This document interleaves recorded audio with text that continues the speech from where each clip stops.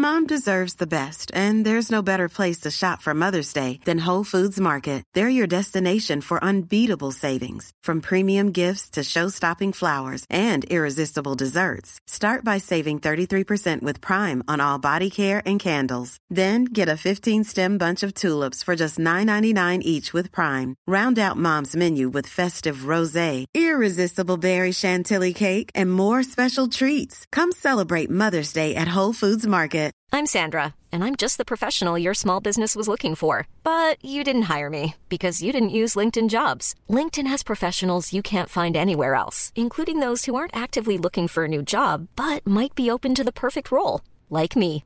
In a given month, over 70% of LinkedIn users don't visit other leading job sites. So if you're not looking on LinkedIn, you'll miss out on great candidates like Sandra. Start hiring professionals like a professional. Post your free job on linkedin.com/people today. When you're ready to pop the question, the last thing you want to do is second-guess the ring. At BlueNile.com, you can design a one-of-a-kind ring with the ease and convenience of shopping online. Choose your diamond and setting. When you find the one, you'll get it delivered right to your door. Go to BlueNile.com and use promo code LISTEN to get $50 off your purchase of $500 or more. That's code LISTEN at BlueNile.com for $50 off your purchase. BlueNile.com, code LISTEN. Hi, how's it going? Welcome to the Kindness Podcast. In this episode, I sat down with businesswoman, yoga instructor, and women's wellness educator Sarah Byrne. In the show, Sarah shares her extraordinary life journey from living in Louisiana in the Deep South, to the busy streets of Ghana, and to the even busier streets of Osaka in Japan. We talk about not being kind as a child, food and culture. We talk about being a manifesting generator, and you'll find out what that actually means. In the show, we touch on subjects that may be considered to be taboo. I think you really need to listen to this one to get an understanding of why that is. My name's Tim Bosworth, and this is the Kindness Podcast.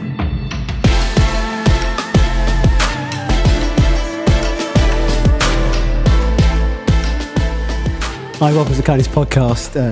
Today, my guest's life story spans continents from the southeastern state of Louisiana in America, whose largest city, New Orleans, is a real hotbed of culture and music and jazz, then to Ghana, whose lush forests and diverse animal life and miles of sunny beaches really do set the scene, and then on to Osaka in Japan, whose street food and extroverted locals can make any visit a really magical one.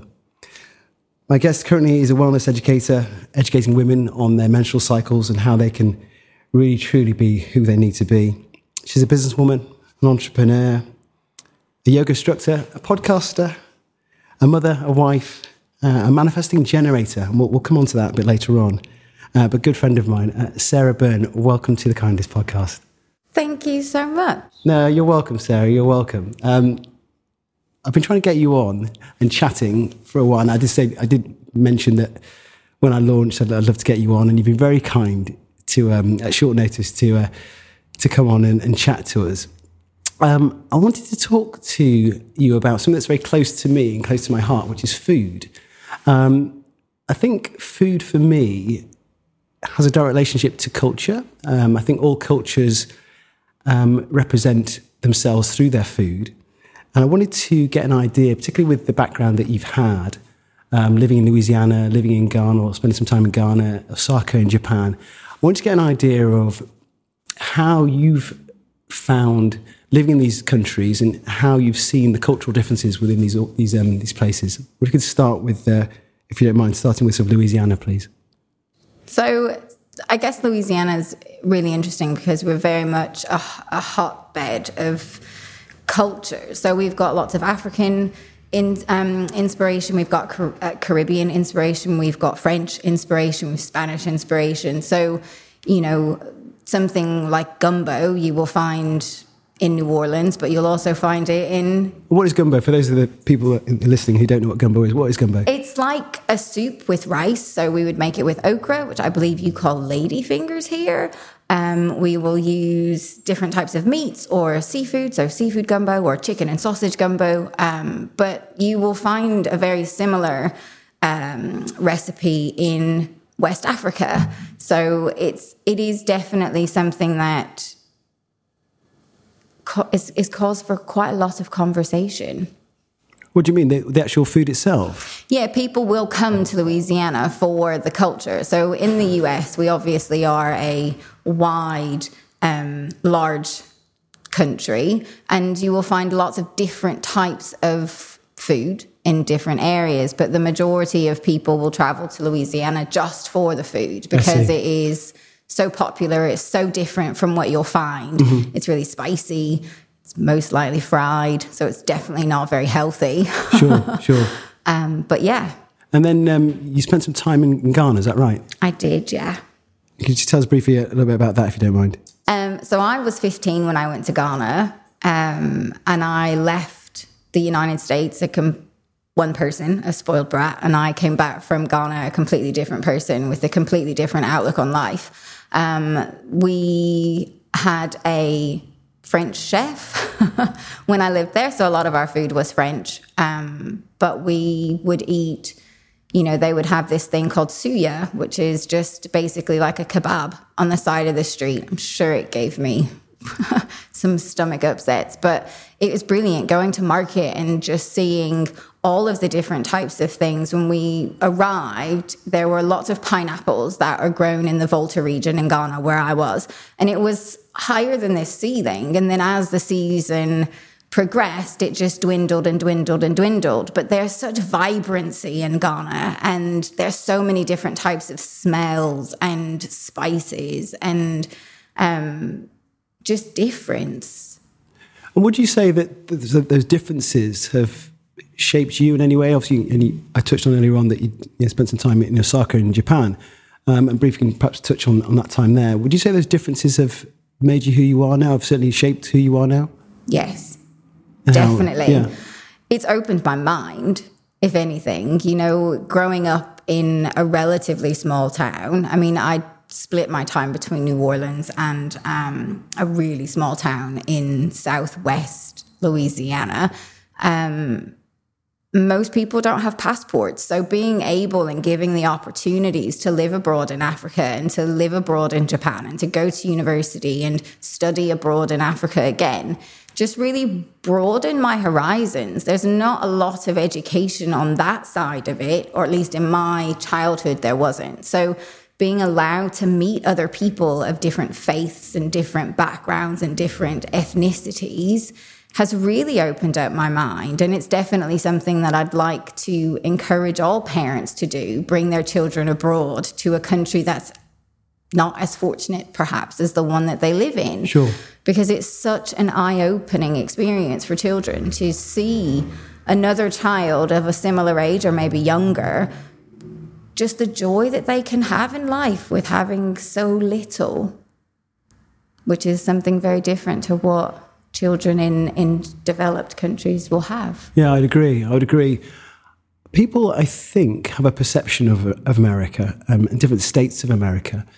Now, if you were to say Louisiana to somebody on the street, I'd probably guess that they'd say, "Where's that?" What's the cultural piece there? Are there race relations there? What was it like growing up as a young Sarah in Louisiana? Oh, really backward. There's not a lot of, in a small town, there isn't a lot of progression, I suppose. It's very conservative as a state. New Orleans, perhaps not as conservative. It is slightly more liberal, but you won't necessarily have people who grew up in Louisiana living in New Orleans. You'll have a lot of people will come from the north to go to university in New Orleans, and they may stay. But it is definitely very Catholic. It's very conservative. There's a lot of blinkered opinions, I would say, growing up. I was of a different ethnic background, and that wasn't really looked at very kindly growing up. Can you elaborate on that at all? So I'm half Lebanese, but my mother had me out of wedlock. And effectively, she was living in Nigeria when she got pregnant with me, came home, had me. And people just didn't take very kindly to that because, again, of the very Southern Catholic upbringing that most people had. If you had children out of marriage, it wasn't the thing to do. Right. So I always felt like very much of an outsider growing up. What age? So very early on? It was Like 5. Okay. And how did that manifest itself to you and to others? I wasn't a very kind person. Okay. I wasn't very nice. But it made me read a lot. And I broadened my horizons with a lot of education and a lot of reading. And then I was able to get out and I just wanted to explore. And so not feeling comfortable or that I fit in one area allowed me to almost expand into another area and find myself and not fit into anybody else's box but mine. So did you feel then that because you were different, you said that I wasn't very kind, why was that? Protection. Okay. You protect yourself. So if you're not kind, people aren't going to come up to you and start a conversation which will most likely not end in the way that a young child would want it to end. So it's a protection piece. So what were you protecting yourself from? Not nice people. Why was I protecting myself? Yeah. Because it wasn't nice to have conversations with people who say, my mummy doesn't want me to play with you. Mm-hmm. That kind of thing. Mm-hmm. So you create mechanisms to make sure that you feel safe and contained, I suppose. Sure. And you mentioned reading there and the ability to almost escape within reading, which I think definitely I would advocate anybody to do. It definitely allows you to sort of step outside of your existing space. You studied at university, I'm assuming, no? Yeah. What did you study? International studies, political science and sociology, but I focused on Africa and the Middle East. Okay. And again, was this from the Lebanese heritage that allowed you to think that I wanted to do that? Yeah, and also because my grandparents lived in Nigeria before I was born. It was the way that my grandfather and I connected. I grew up on stories of Africa. So if you asked me at 15 or 12 or 13, where do you want to end up? It was always Africa. I never had any other idea of being anywhere else in the world for me. And so going to university, seeing that as a degree option, it made absolute sense to do that. And what are most of them, you mentioned the small area of Louisiana that you were from. What is a typical teenager, are they doing? Do they sort of live and die in these particular areas, or do they, like you, get a chance to escape? Yes, most of them, when I graduated from high school, they would either go to work in the oil field if they were guys, or they would take over farming, because we were a farming community. A few people did go just to university. There was a university nearby. A lot of people would go to trade school. So they would do things like hairdressing or auto stuff, so for cars. But not many, like I think only 3 of us went to a university, like the state university, which was in Baton Rouge. And was that grant-led or funded, or was that just through academics and getting the grades, sorry? Louisiana did have a scholarship program, so most of us did that. And then grants and loans, which is how you do it in the States, really. Sure. And then the move over to Osaka in Japan. Tell me a bit more about that. That just kind of happened. It shouldn't have. I only applied for it because I'd applied for the Peace Corps and they wanted to put me in Eastern Europe. And again, those people listening who don't know what the Peace Corps is, could you just tell us briefly about that? It's similar to your VSO. So it's a group of people, university graduates really, who will go over to countries who are developing and they will volunteer their time. I think the minimum time is 2 years. So when I lived in Ghana, I'd actually met Peace Corps volunteers and we created quite a good friendship. And I stayed in touch with them for years after. But yeah, so it's a volunteer organization and you can go and you can do things like agriculture or education or women's health or water purification projects, that kind of thing. So I'd applied to go to Africa, and there were only a few places in the Middle East, and they pretty much categorically said, no, you are going to Eastern Europe. That's not my idea of a good time with snow. So a friend of mine was doing the JET program, and he was like, yeah, apply. And it was the day it was due, so I applied. thinking, no, I'll never get in. And I managed to get an interview and I managed to get placed in Osaka, which was quite a coup because you don't tend to be placed in a big city on your first go, but I was. So. And for those people listening, it must be, and what age are you at this point, Sarah? 23. So 23, it's not like I'm going to France or I'm going to you're going to the other side of the world, which is obviously nowadays is very small. But to say Osaka at that age, it's quite a big deal, I imagine. Yeah, I just do things. That's part of the manifesting generator side of me. Like if it feels good, I'll just do it. There's no thought process behind it. So yeah, kind of just did it.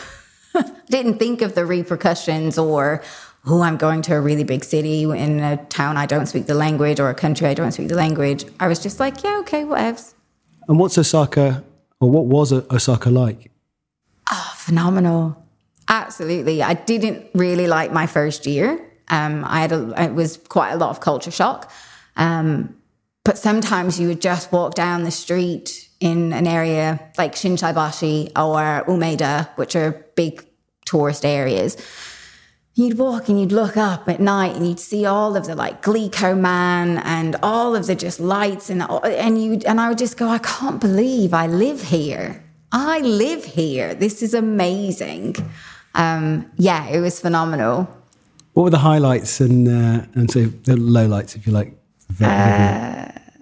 Lowlights, I think, would probably have been when we first moved. Hurricane Katrina hit New Orleans a month after I moved into Japan, so that was probably the lowest. Highlight, gosh, I don't know. We traveled to Thailand and things, so that was quite cool. Just being able to explore and to understand a culture that I had never studied or even was interested in. I think I probably could say good morning and that was it. And just being able to leave my mark, I think. I was the first jet or teacher in Osaka, in the city, to stay in the high school that I was in for 3 years. They would typically move us but we'd move 3 times a year. And I argued that wasn't beneficial for my students. They needed to build a rapport and understand in a relationship with me. And they were like, yeah, okay. Are you teaching English abroad? Yes. Okay. So that's similar to TEFL, I'm assuming. Similar to that sort of... Yeah. So with the JET program, you didn't have to have any of that. You had to speak English as a native language and you had to have a university degree. And I taught English as an additional language at my university. So I did have that background, but it wasn't required. So what are you doing on a daily basis? You're teaching your students, and that won't happen. Talk me through sort of a daily... So you'd come in, you'd have a set schedule. I planned all of my lessons, which, was pretty standard. I did a lot of communication, so conversation classes, which were really good. We'd have a Japanese teacher who also spoke English there with us if she needed to translate things.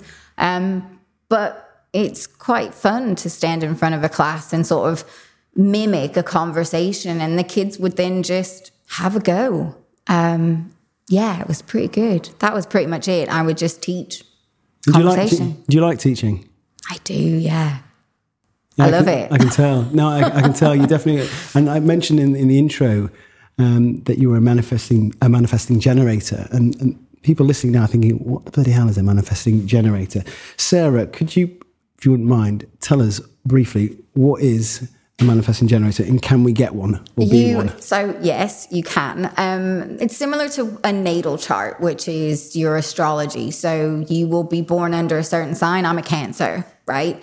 So manifesting generator is one of the 4-5 types of human design, and it is just basically they use your birthday, time of birth and location of birth, and they just pull up a chart, and there's a projector, there's manifesting generators, there's manifestors, there's generators, and there is reflectors. And there are certain percentages of people in the world. They'll give you numbers and they'll tell you if you're sacral, splenic, whatever. I'm a 1-3 sacral manifesting generator. So when I said I chose to do Japan just because it felt good, that is me going with my sacral.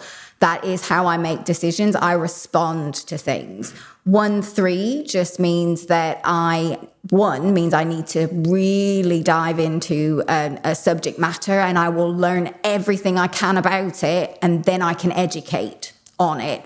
3 means I need to make mistakes. Manifesting generator just means that I really jump from thought to thought to thought very quickly. So that's why 1 minute I'm a yoga teacher, the next minute I'm a life coach, then the next minute I'm doing this, and the next minute I'm doing that. So I can't just stay in a career and go for that. I have to have a lot of variety because I'm responding to what my life is.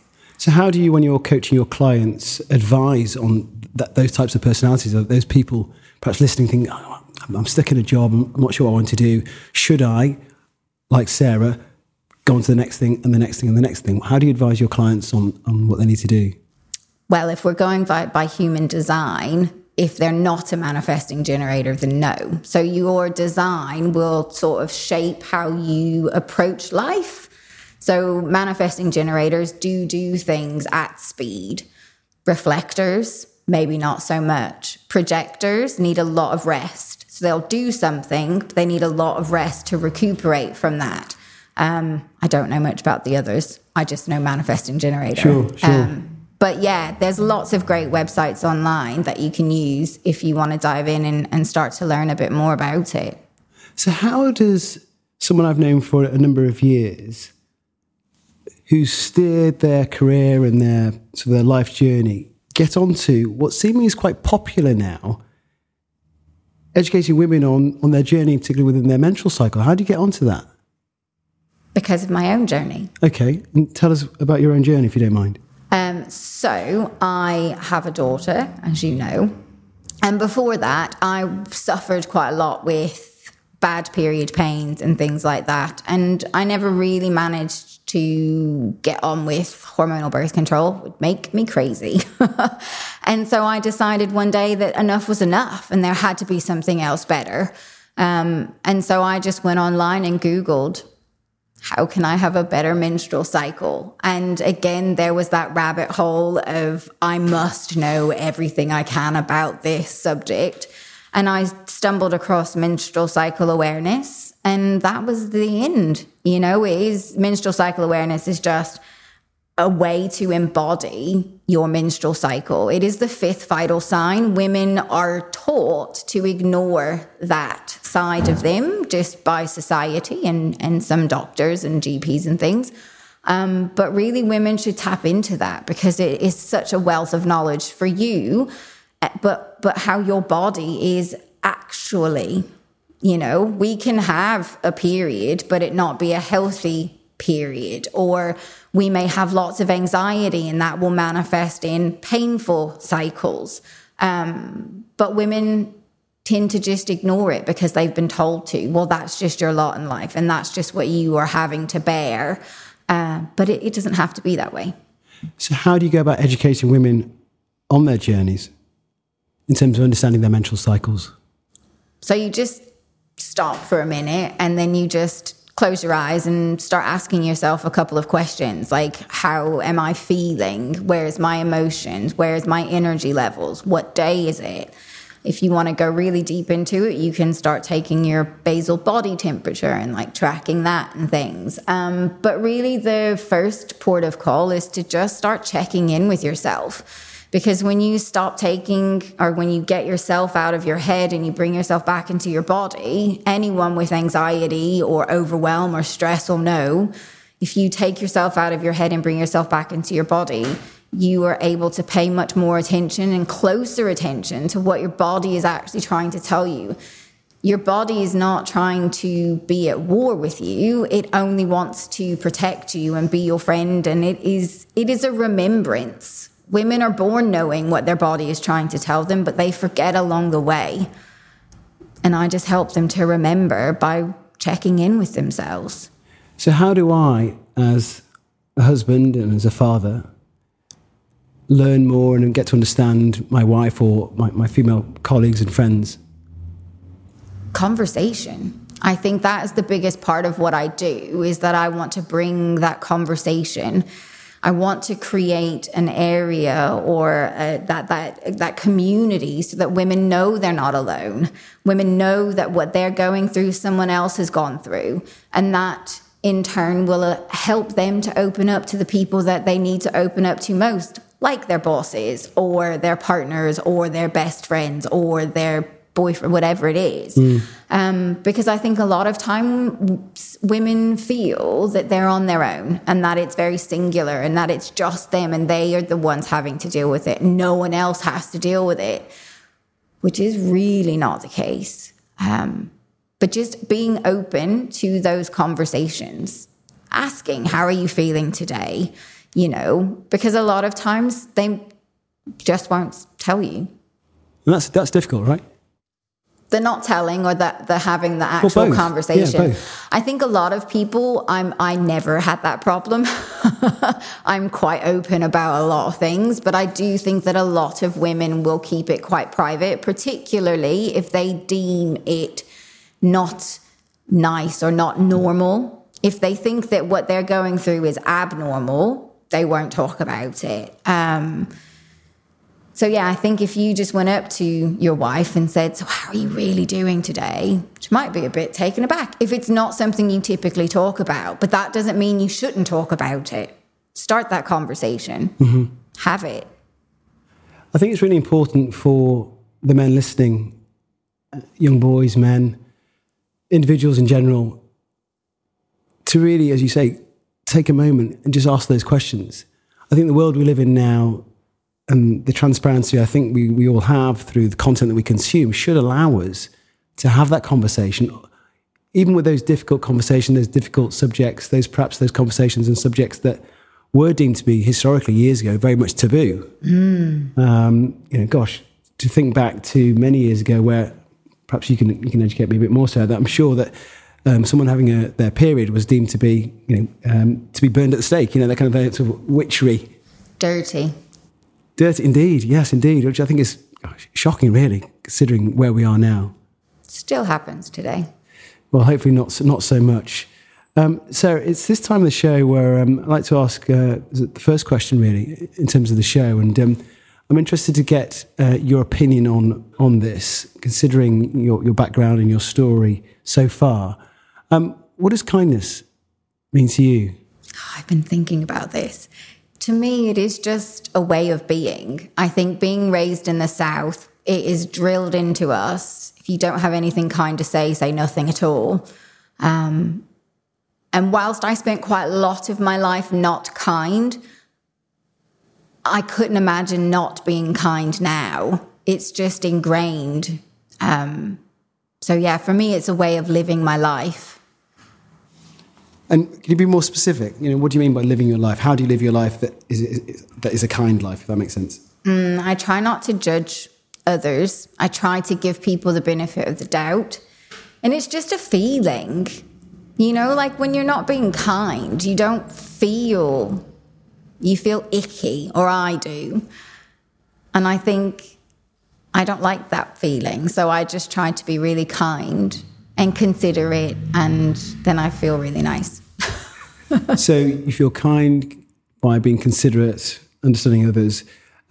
Two things have jumped out at me when you were saying that.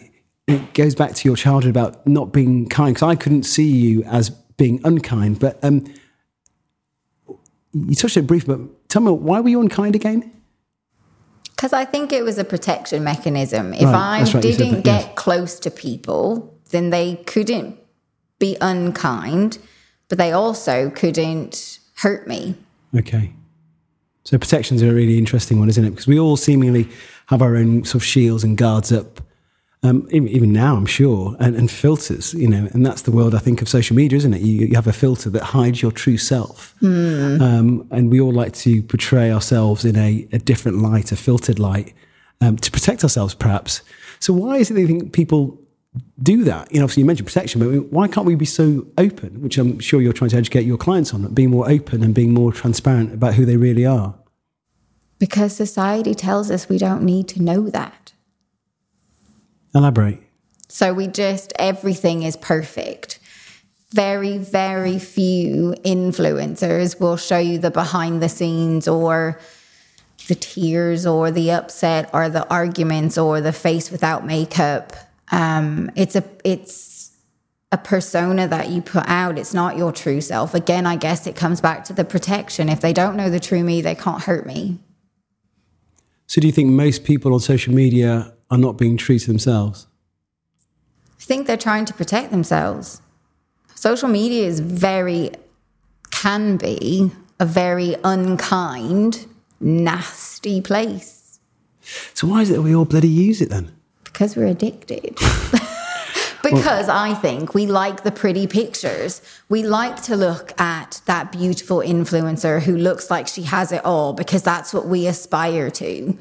It doesn't mean that we will ever have it, but that's what we aspire to. And for some people, it may work to help them better themselves to whatever. But for others, it's not great because it just is another ideal that they will never accomplish. And so they can then feel guilty or beat themselves up about it.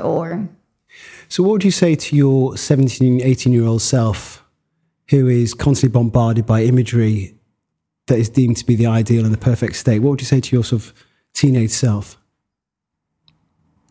Well, I didn't have that at 17, 18, thankfully, because it would have not been nice. But I think what's really important to reiterate to children these days is that what we see online may not be true, and you can only be who you are. And so focus on that. Be kind, be respectful, study, yeah. It's interesting. I've got 3 young children and I watch them on a daily basis wake up, have their breakfast and perhaps have some iPad time and they play various games. That's become part of their norm. And I wonder whether or not to not allow children to be exposed to what is their norm, is that fair on them?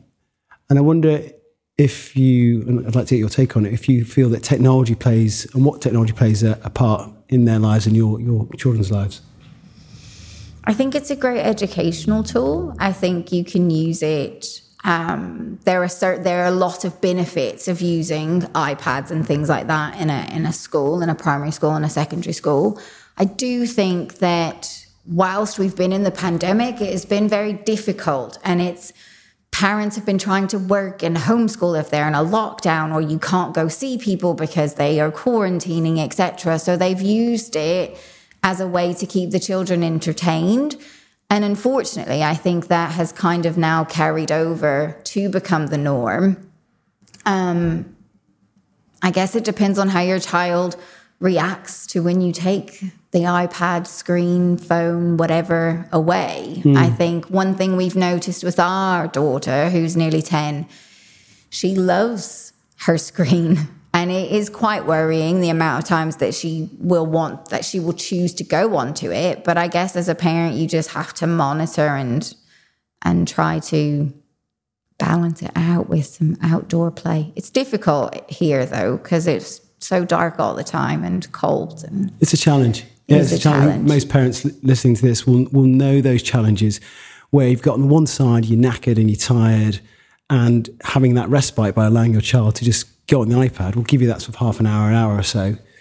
Whereas some parents are like zero tolerance. They don't have the iPad, or they have it at the weekend for only 10, 15 minutes or so. I think it's really important to have that distinction that it's not a bad thing. No. But it's, as you said, it's creating a balance as well, for sure. The Louisiana piece and living up there must have been certainly different from finding yourself in the north of England, in Harrogate. And I've known you for a number of years now, and certainly on my phone you were known as Yoga Sarah. And I smile at this because I know a number of years ago there were not many yoga practitioners generally, and yet now it's exploded in terms of the wellness piece. So many people changing careers and deciding to, I suppose, look into themselves and change themselves. When did yoga become part of your life? As a dare, when I lived in Osaka. So my husband, then boyfriend, we were having a conversation, and he was very much and I definitely led him to believe that I never did any form of exercise. I was allergic to sweating, and I glistened, and I mean, it's comical actually. And he was like, I bet you can't even do yoga. And so I found an English-speaking Ashtanga yoga class, and I was like, yes, I can. And I did. And it was actually really great. I really enjoyed it. And I trained as a yoga teacher when I moved here to make friends, really, to find a group of people that I had something in common with. It's a challenge when you move to a new country, a new state, a new part of the country, and people join clubs and societies to get that sort of community aspect of that. It's a challenge, I think, for both people generally meeting friends, and particularly within the circles that we all have. We all have our tight circles, our best friends, etc. How have you found living in Harrogate and now outside of the country, living in England? Challenging. Yeah, it's probably been one of the most difficult places to make friends. I think I came here quite young. I was 26, didn't have a child. I think a lot of people do make their friends because they move when they have children, because the education system's so good. My husband wasn't from Harrogate. He was from near Manchester. So we didn't come with a base of friends already. So yeah, it was quite a challenge. Mm. And do you think that the challenge is ongoing, or is that something that you've had to overcome? I'd like to say I've overcome it, but I overcame it when my daughter started primary school. And when I had my daughter, really, I made some friends then. But having her was instrumental in the friendship growth. I had a few, but definitely having her accelerated it. And do you think that's mothers as well, having that extended network of individuals who are now parents? Yes. I think we're not in a community anymore where we've grown up with aunts and uncles and grandmothers and mothers and sisters and cousins. We have to create that family for ourselves if you're someone like me. Not everyone is like that, but there are quite a few people in this area, I think, again, because they moved due to the schooling, that do have to create their own family. So what do you miss about home then? The food. Heat. I miss heat. I even miss mosquitoes. It's just like clearly wrong. I miss the sunshine. I miss the smell of coffee. I miss the smell of my grandmother's cooking. What was your grandmother like? Oh my gosh, she's crazy. She's great. I think you met her. Tell me more. She is very feisty. She's in her 80s. Very, very strong. She's a very strong woman from her background, what she came from to what she is today. She's very strong. She's raised 4 children, all incredibly different children, myself being one of them. And she's just amazing. And she's still alive? Yeah. So what life lessons do you think she would give you as she passed? It's going to lead on to my next question, which was, if you were to die tomorrow, what would you do differently to be the kindest in the room? But knowing your grandmother as you do, what kind of life lessons do you think she would give you? And then second part to the question, if you were to die tomorrow, what would you do differently to be the kindest in the room? So my grandmother always says, if wishes were horses, we'd all take a ride. If wishes were horses, we'd all take a ride. Yeah, okay. So that's it. That's what she's left me. No, I think just to persevere. She is quite an amazing, resilient nature. And she definitely gave me that. She taught me how to persevere and to be resilient. I hope I pass on to my child. And yourself, God forbid, if you were to die tomorrow, what would you do differently? I don't think I would do anything differently. I work in the emotion wellbeing area in a primary school here. And, kindness is one of our key values, and respect. And I'd really like to think the work I've done will live on. that I've taught them something. So what do you think would be your legacy? Laughter. Because I laugh all the time. No, my legacy, hopefully, would be that I was a kind person that did for others, an educator at heart. I ask people the question whether or not they believe or think kindness is, you're born with kindness, or whether you learn kindness. What are your thoughts on that? I think you are born with it, but you also learn it.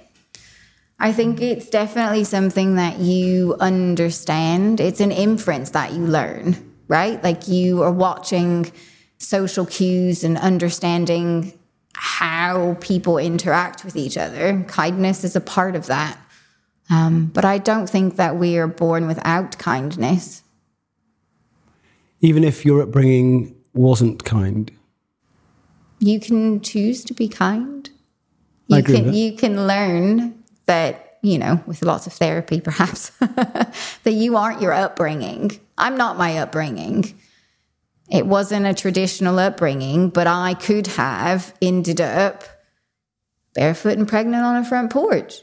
But I didn't. I went to university, I traveled, I opened my horizons. I could have been something completely different, but I chose not to be.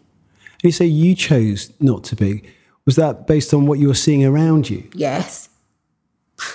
Yes. So a lot of people, your peers, were barefoot and pregnant. I mean, maybe not the barefoot bit, but a lot of them did have boyfriends in the high school, and they wanted to get married, and they got married, and they had children. I mean, my grandmother used to laugh because she ran into a friend of hers who knew me from high school. And she said, "Oh, how's Sarah doing?" And my grandmother said, "Oh, she's moved out to Japan." And she said, "Oh, I'm so sorry." So sorry. And my grandmother was very confused. And she's like, "But she's not married yet." And my grandmother's like, "She's 23. We've time." Right, sure. So there's norms then that you get married, have a baby, and that's your life pretty much. Yeah, very young. And you can have had a career, but it was definitely, you start families young back home. And do you still have friends back home that you know and speak to? I'm pretty sure I had one friend in high school. Okay. I do still speak to her, yes. Sure. Married, kids? Yeah. How many? 2 children. 2, okay. Yeah. 2. It's not that it's like you have 3 or 4, that's the norm. No. I don't know many people that have 3 or 4, to be fair, back home. Two's norm. 2's the norm. Yeah. So I haven't asked this in the show before, and I'm interested to see where this will go. What question would you ask me about kindness? What made you choose the topic? Great question, and very simple answer. My mother turned 70 this year, and I went to see her, and as I have been seeing her recently, I thought, sorry about this, Mum, I thought you're looking old. And not in terms of the physical side, just and not even in the mental side, just you look at your parents differently, I think, as you get older. And perhaps as being a parent myself, but you look on your parents and wonder, as I did, what their life was like. And it was at that moment I thought, you must have had a life that was very much well lived. And what one way could I perhaps maintain the memory of this person's life well lived? And my mum's a great advocate of writing letters, writing notes, writing thank you letters, etc. However, I live in a world of digital media. I'm surrounded by sort of content that is of a digital nature, and podcasts being one of those. And I thought, what would be a better way of perhaps maintaining and keeping a record of one's life through an audio process? And I think the beauty of podcasts is that it allows you to do that, so to take someone's words and allow them to transport you to a place. So people listening now would have been transported to Louisiana, perhaps to Ghana, Osaka, etc. And I think podcasts do that. But really, the kindness is all about how I can get an understanding of who people are What makes them different? What makes them tick? Have there been upbringings that haven't been kind, that they've turned around? And is there a cultural pattern? Is there a cultural piece? Is there a business piece? Is an individual piece? And that's the journey I'm on, really. I'm not sure if that answers the question, but that's why I wanted to set up, or at least launch, The Kindest. Yeah, good. Well, thank you. Well, maybe I asked that question to the guests, or maybe that's just answered the question. Sarah, final question. And again, it's one that gives you a little bit of a retrospective thought to those listening, which is, what one piece of advice would you give somebody to live a kinder life? Don't judge others. You never know what someone else is going through. Always give people the benefit of the doubt. If they're not being very kind to you, or they're not acting in the way that you feel that they should be acting, you've no idea what they're going through. And I think that's something I would have liked to know as a young child. You don't know what people are going through or why they're being a certain way to you. So, yeah.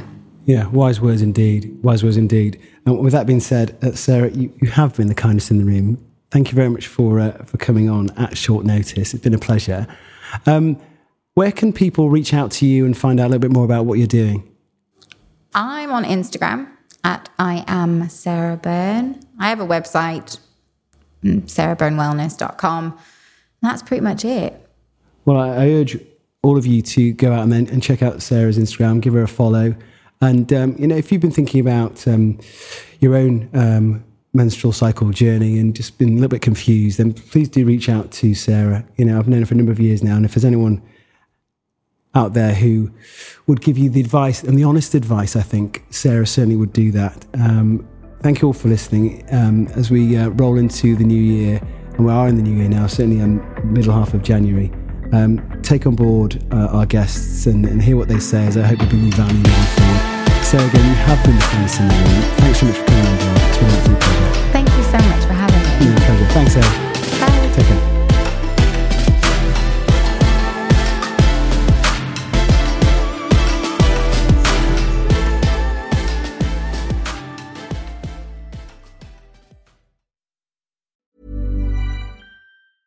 Even when we're on a budget, we still deserve nice things. Quince is a place to scoop up stunning high-end goods for 50 to 80% less than similar brands. They have buttery soft cashmere sweaters starting at $50, luxurious Italian leather bags, and so much more. Plus, Quince only works with factories that use safe, ethical, and responsible manufacturing. Get the high-end goods you'll love without the high price tag with Quince. Go to quince.com/style for free shipping and 365-day returns. Planning for your next trip? Elevate your travel style with Quince. Quince has all the jet-setting essentials you'll want for your next getaway, like European linen, premium luggage options, buttery soft Italian leather bags, and so much more. And is all priced at 50 to 80% less than similar brands. Plus, Quince only works with factories that use safe and ethical manufacturing practices. Pack your bags with high-quality essentials you'll be wearing for vacations to come with Quince. Go to quince.com/pack for free shipping and 365-day returns. Mom deserves the best, and there's no better place to shop for Mother's Day than Whole Foods Market. They're your destination for unbeatable savings, from premium gifts to show-stopping flowers and irresistible desserts. Start by saving 33% with Prime on all body care and candles. Then get a 15-stem bunch of tulips for just $9.99 each with Prime. Round out Mom's menu with festive rosé, irresistible berry chantilly cake, and more special treats. Come celebrate Mother's Day at Whole Foods Market.